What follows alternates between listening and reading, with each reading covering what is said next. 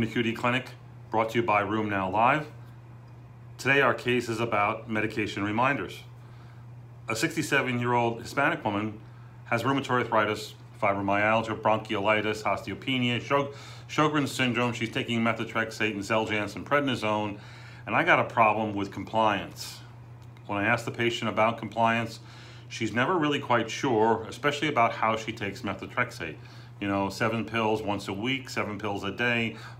Again, she seems to not really ever know. So this has become a major problem for her because her disease is really out of control, and I don't know what my next move is if she's not compliant. Compound this problem by the fact that she's a victim of polypharmacy. She's on 13 medications for a number of other medical conditions, and everybody just seems to be piling on the medicines the more she complains. So the question is, how do you get this patient to be compliant? The first measure, of course, is to review medications at every visit. What we do is, and found to be really effective, is we print out a copy of the patient's medication list prior to the visit, and we hand it out when they check in and they fill out their survey question. We do survey questions in our clinic. They look something like this. But we put on that a medication list and ask patients to confirm or change their medicines. That sort of shows an aptitude and an understanding about the medicines that they're on.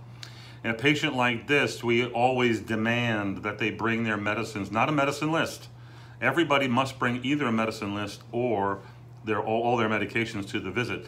In this patient, we've been demanding for the last month or two to bring a medication list to every visit. And you know what? She sometimes does it, but still we have a concern. And then what are going to be your other measures? In this particular case, what we did was we decided we were at a crossroads. We have to make a critical decision on therapy.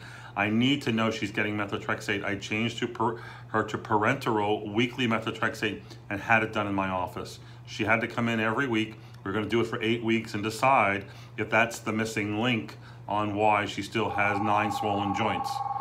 Someone's calling. The other options for you are a few.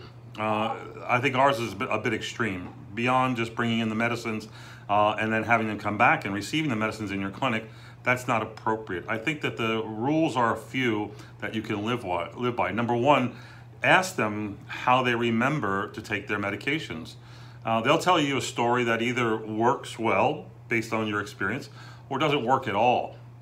Second, demand that they use a pill box and introduce them to either the daily pill box or a pill box that has twice a day or 3 times a day dosing that would work with their current medication list. Next is to involve the family. Having a family member who is concerned easily will fix the problem, as often they're more concerned about the patient taking the medicine correctly than the patient would be. And then you can also build in reminders into your electronic health record if you have a critical issue or the medicine might need a medicine once a week, once a month, that sort of thing. You can use the EHR to prompt calls to either be done by you or an assistant to remind the patient. And then lastly, there are a number of applications. In fact, on Apple Play and the iTunes store, there's over 500 applications designed solely for the purpose of medication reminders. There's a number of them that I jotted down. One's called MyMeds, Medisafe Meds, DoseCast medication reminder, another one called Tab Time Vibe, meaning that the phone will actually vibrate when it's time for them to take their tablets. Again, the patient can enlist the use of any one of these if you think it's a minor medication issue. I had another patient last week where they were just forgetting to take their once a week Alendronate, and we talked about, link that Alendronate use to something you do once a week anyway, like getting your nails done, getting your hair done, shopping online, whatever it is that you do on the same day every week. Link that to taking a medication like Alendronate once a week. So compliance is really, really important. Oh, our patient, the one who was doing really poorly, who came in for 8 weeks of consecutive subcutaneous methotrexate, no effect. So we had to jettison her current therapy of Xeljanz and methotrexate and move her on to a whole new plan because she's got horrible arthritis. She has a CDAI score of 42, 25 swollen joints, 8 swollen joints. That was at the last visit. We need to make a change, but at least we did the things to ensure excuse me, that that compliance was not the issue. I could edit that out, but then again, I want you to know I'm still alive. Lastly, Room Now Live, we just completed it yesterday in Fort Worth. Fabulous meeting, hundreds of people attended online, hundreds in the room. We're gonna make that available to everyone online, on demand, starting next week, April 1st. Look for that announcement. Tune in tomorrow for more QD Clinic. Hey there, QD Video, QD Clinic, brought to you by RoomNow.live. Today's case, pushing for LDAS versus remission, low disease activity, or do you push forward all the way to remission? Our case is a 42-year-old woman who came to see me about 3 months ago. When she came to me, she had been off of all of her DMARD and biologic therapy. She had horrible psoriatic arthritis, psoriasis diagnosed in 2015, psoriatic arthritis, I think, soon thereafter. She's previously been treated with, where are those drugs? Methotrexate, Humira, Enbrel, Remicade, and I put her on Cimzia and Areva. She either couldn't respond or lost response or had intolerance of methotrexate. So when I saw her a little over 3 months ago, her CDAI score was 45. I think she had like 20-something tender joints and, I don't know, 16 or so swollen joints. Her CRP was 21 milligrams per deciliter. She was a red hot mess. And so we put her on leflunomide and certolizumab, which she wanted to go on and unfortunately was the next choice in her tiered system with her insurance. And although I didn't have a lot of hope for it, she came back a month later or 6 weeks later, and her CDAI score had dropped to 11. She comes back another 6 weeks later, and I see her today, and her CDAI score is 8. What that really means is that she has 6 tender joints, 6 swollen joints, pain score of 1, and only 1 check mark on her modified health assessment questionnaire. So she's done much better. She's delighted in how she's doing. She's doing great, according to her, with her only problem being an ankle that's swollen and bothersome. That's another swollen joint not counted in the 28 joint count. So do we stick with the fact that she's real happy, that she's cut her clinical disease activity score by 75%. She's cut her CRP by 90%, but all these are still high and abnormal. My answer is no, you don't stop at LDAS, which she's clearly in, or close to being in. She's not in actually yet, not according to this score. Or do you push forward to get her in remission? Sometimes that's going to be obviously contingent upon how much damage and how much background pain and dysfunction the patient has from mechanical disease or prior antecedent inflammatory disease. Some people, you may never get to a remission number with a CDAI score of 3 or less. Her, again, she still has 6 swollen joints, including the ankle, 7 swollen joints. She has some tendonitis going on. She still has a high CRP. I think the idea is you still push forward. What are we gonna do? She's on leflunomide, 20 milligrams a day. She's on Cimzia, 200 milligrams every other day. She takes trazodone for pain. She's on 5 milligrams of prednisone twice a day.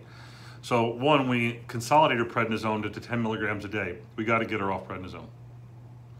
But what else can we do? Well, it happens again, her diagnosis is psoriasis, and she has bad skin psoriasis. That too is significantly improved, but now she's gonna get the psoriasis dose excuse me, of Cimzia, which is 400 milligrams sub-Q, meaning 2 shots every 2 weeks. And we're gonna do that until she's better. We're gonna see her back again in 4 weeks or 6 weeks. And if she isn't substantially better, we're moving on to other and newer therapies. One of the two, leflunomide or certolizumab, is gonna be dropped and be replaced by something else. That could be an IL-17 inhibitor, that could be an IL-23 inhibitor, that could be a JAK inhibitor. So We'll see, but I think the idea is you push to remission unless remission's impossible based on structural disease and chronic pain from other causes. I think as long as someone has active synovitis, active inflammatory disease, yes, you go as low as you can go and you keep going.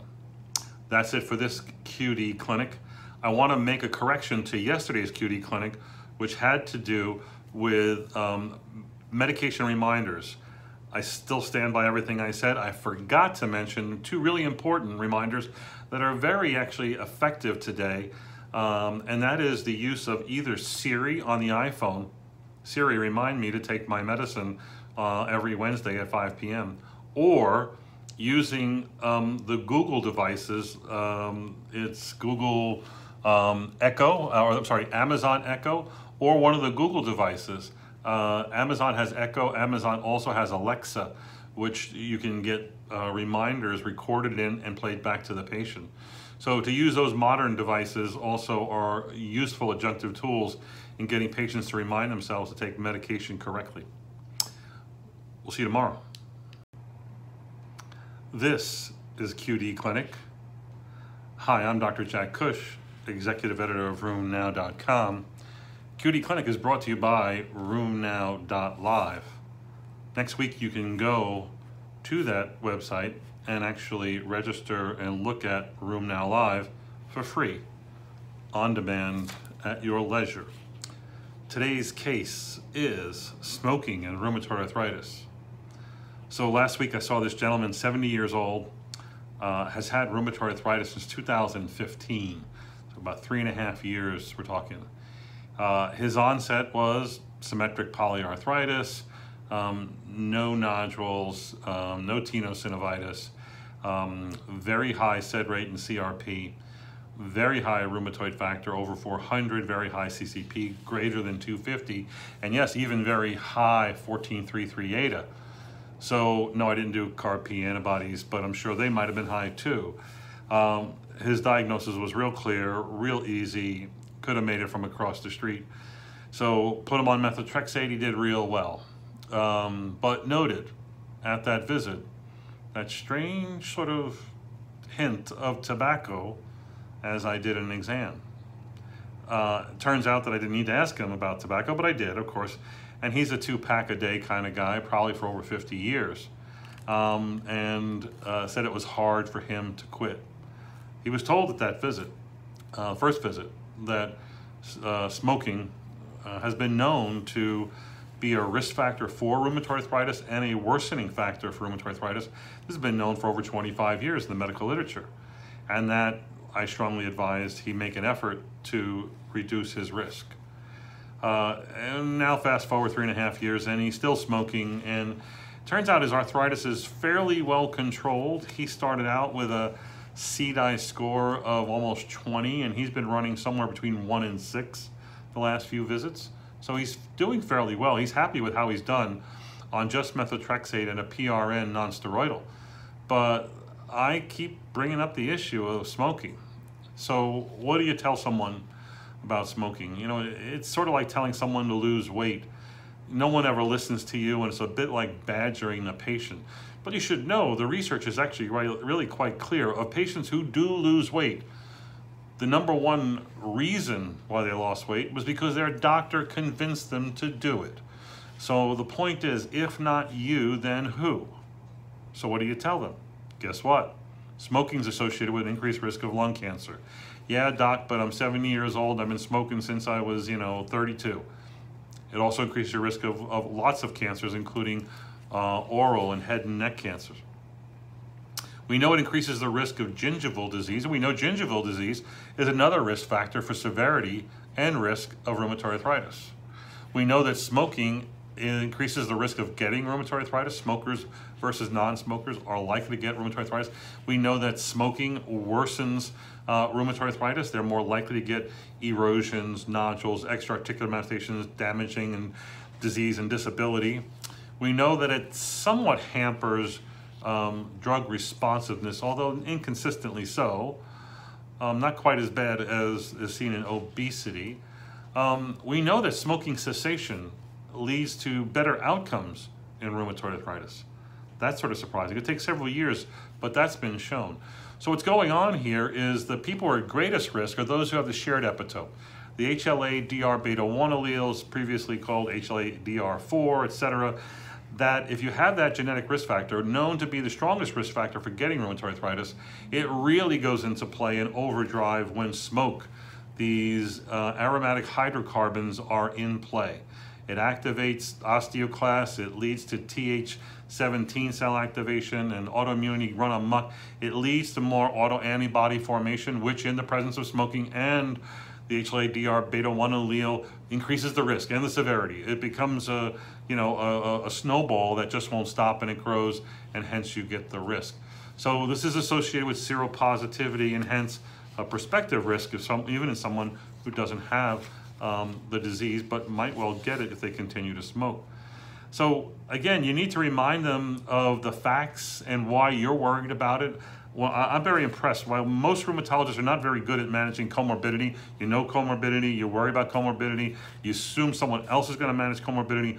Most rheumatologists actually do a fair amount of coaching and cajoling and begging their patients to stop smoking. What should you tell them? Number one, it's not easy. They know that. Tell them the success is really based on what is known, and what is known that you can't do it on your own. You need to join Smoke Enders or some kind of group, or do it with someone else who's also motivated to quit smoking.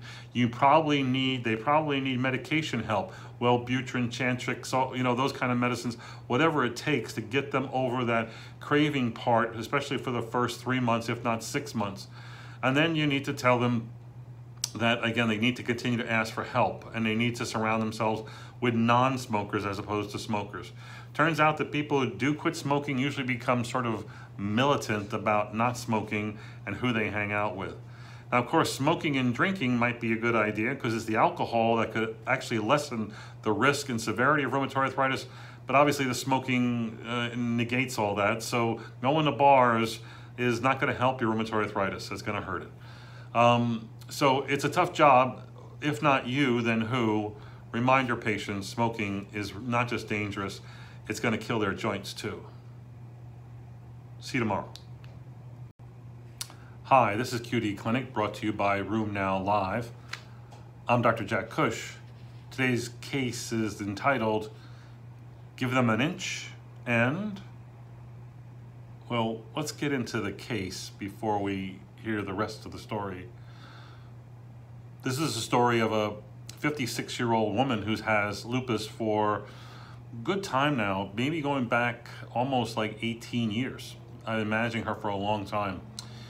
Great gal, problematic lupus. Now she's doing good. A few years ago she was doing bad. Her story over 18 years has been mostly good, but a lot of bad. And what do I mean by that? Her lupus has been complicated by episodes of nephritis, cerebritis, renal insufficiency, pneumonia, including PJP pneumonia. Her lupus is based on fatigue, arthritis, leukopenia, anemia, mouth ulcers, nephrotic syndrome, nephritis, polyarthritis, an ANA, a double-stranded DNA, a lymphadenopathy, scleritis, a renal biopsy showing class 4 nephritis, previously treated with prednisone, Plaquenil, methotrexate, Cellcept, Cytoxan, azathioprine, and nonsteroidals. A few years ago, she was in the hospital with both nephritis and PJP pneumonia, really was critically ill, and came back, but not without a significant impact on renal function. She now has a creatinine of almost 2 and some low-grade proteinuria, but is doing really, really well on her current medicines, which are an appropriate dose of hydroxychloroquine, 100 milligrams of azathioprine, not quite 2 milligrams per kilogram, between 1.5 and 2. She's also on blood pressure medicine and for her kidneys, and takes acetaminophen and Fosamax. So what's big or important about this case? She's doing great. She's doing wonderful, has been doing wonderful for the last 5 visits since she got out of the hospital 2.5 years ago. And that's the problem. When all is looking good, then patients can interpret that as, hey, I'm great. maybe I don't need as much medicine. And that's the problem. What happens in this situation now with this patient is sometimes they go AWOL. They don't come in. They stop taking their medicine, or maybe they don't, or they take it irregularly. But when they show up, 6 months late, and telling you maybe they're taking the medicine, you're not surprised when things are out of control. This particular patient shows up on time, but she has self-adjusted her medication. Not in this house, we don't do that. So what did she do? She went off of prednisone. I think problematic, difficult lupus should always be on a little bit of prednisone. And that's just a personal preference based on something taught to me by Dr. Ziff, and when I was working at the Parkland Clinic and seeing tons of lupus patients, the ones off of prednisone were always in the hospital. The ones on prednisone were usually not in the hospital. So a little bit of prednisone, 2.5, 2 milligrams, 5 milligrams, whatever it takes. She went off it on her own. Not a good idea. She also happened to self-adjust, downward adjust her DMARD therapy. She's taking very little azathioprine. She's taking the lowest possible dose of hydroxychloroquine. Again, not in this house. So we had a little come to Jesus moment and said, can't do that. And the patient needs to understand that. And then we had to go reiterate some of the big points here. And that is, who changes medicines? Only one person. And that's the guy who, or the gal, who writes the prescription. So I don't mess around with their Cardizem. I don't mess around with Xarelto. If I didn't write the prescription, I may have a strong position about it. But if I think that medicine's got to change, I have to go back to the source. Again, I remind the patient that when a doctor treats himself, we usually tell him he has a fool for a patient. And so when patients treat themselves, it's probably a worse situation. It's worse than being a fool in making medication choices. Again, when they're doing well, they want to think, I'm normal. That's the second point. You're never normal. You're never, ever going to be in remission. You got a disease like rheumatoid arthritis and lupus, you got to be teaching the point that this is something we can control. This is something we have to work out. This is something you have to own up to and accept and understand what it's like to be a good patient. And it's my job to teach you what it's like to be a good patient. Again, my job is to see you and say, hey, you're doing great. Hey, you're doing wonderful. Hey, taking the medicine's really paid off for you. But I have to leave the message, you got to stay on this medicine. If you go off of it, bad things are going to happen. So again, not being vigilant about my instructions, it's not surprising that the patient has come back and self-managed herself. Luckily, no problems at this point, but we got to get back on track. You got to do this with every patient, every visit. They listen to everything you say. If you don't say this, then they assume everything's better than it may really be. That's today's story. Tune in tomorrow for another. Hi, this is our last QD clinic of the week. This one's entitled, Who's the Boss? QD clinic is brought to you by RheumNow Live. A 40-year-old patient who has lupus, bona fide lupus, because it's clearly looks like rheumatoid arthritis and associated with seropositivity. It's clearly lupus with having enough criteria. So she has seropositive RA, seropositive lupus, bad lupus, controlled lupus, hard to control actually. She's currently on hydroxychloroquine, trazodone, and Xeljanz and doing really, really well. Her condition is based on the following features. Polyarthralgias, polyarthritis, anemia, leukopenia, lymphopenia, and ANA, a positive RNP, photosensitivity of malar rash, alopecia, real alopecia, lost clumps of hair, Raynaud's, triphasic Raynaud's, dysphagia, dry eyes, dry mouth, miscarriage ×2. She is negative for double-stranded DNA, SSA, SSB, and RPR, and lupus anticoagulant. She has had polyarthritis, AM stiffness, CCP is greater than 250, rheumatoid factor is 60, even 14-3-3 ADA is marginally positive. In the past, she was difficult to manage, treated initially with prednisone, methotrexate, Plaquenil, leflunomide, rituximab, Adabrin, Enbrel, and really not until she got on this combination that she's currently on of hydroxychloroquine and tofacitinib has her really under great control, both just skin, inflammatory markers, her arthritis, etc. So what's her story? Her story is that she was doing great until 2 months ago when she developed a TIA.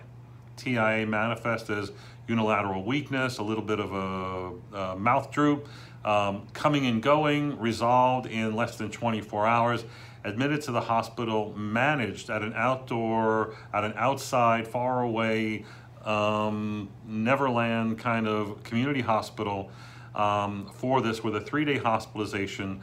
And the management of this is aspirin. Really, aspirin. Now, I don't know if that's too little or even necessary. And the other part is I don't know what workup ensued. It seemed like it was largely a neurologic workup. But the issue here is who's the boss? And this needs to be made clear to this patient, but also to all patients in whom you are concerned about, and whom you're writing prescriptions for, and whom you're following. And this is not just lupus, this is rheumatoid, dermatomyositis, gout, etc. And I think you have to leave the patient with these important messages. Number one, who owns the medicine? Who's in charge of the medicine? And that's me. That's the guy that wrote the prescription. That's you, the gal who wrote the prescription, the gal who's refilling that prescription.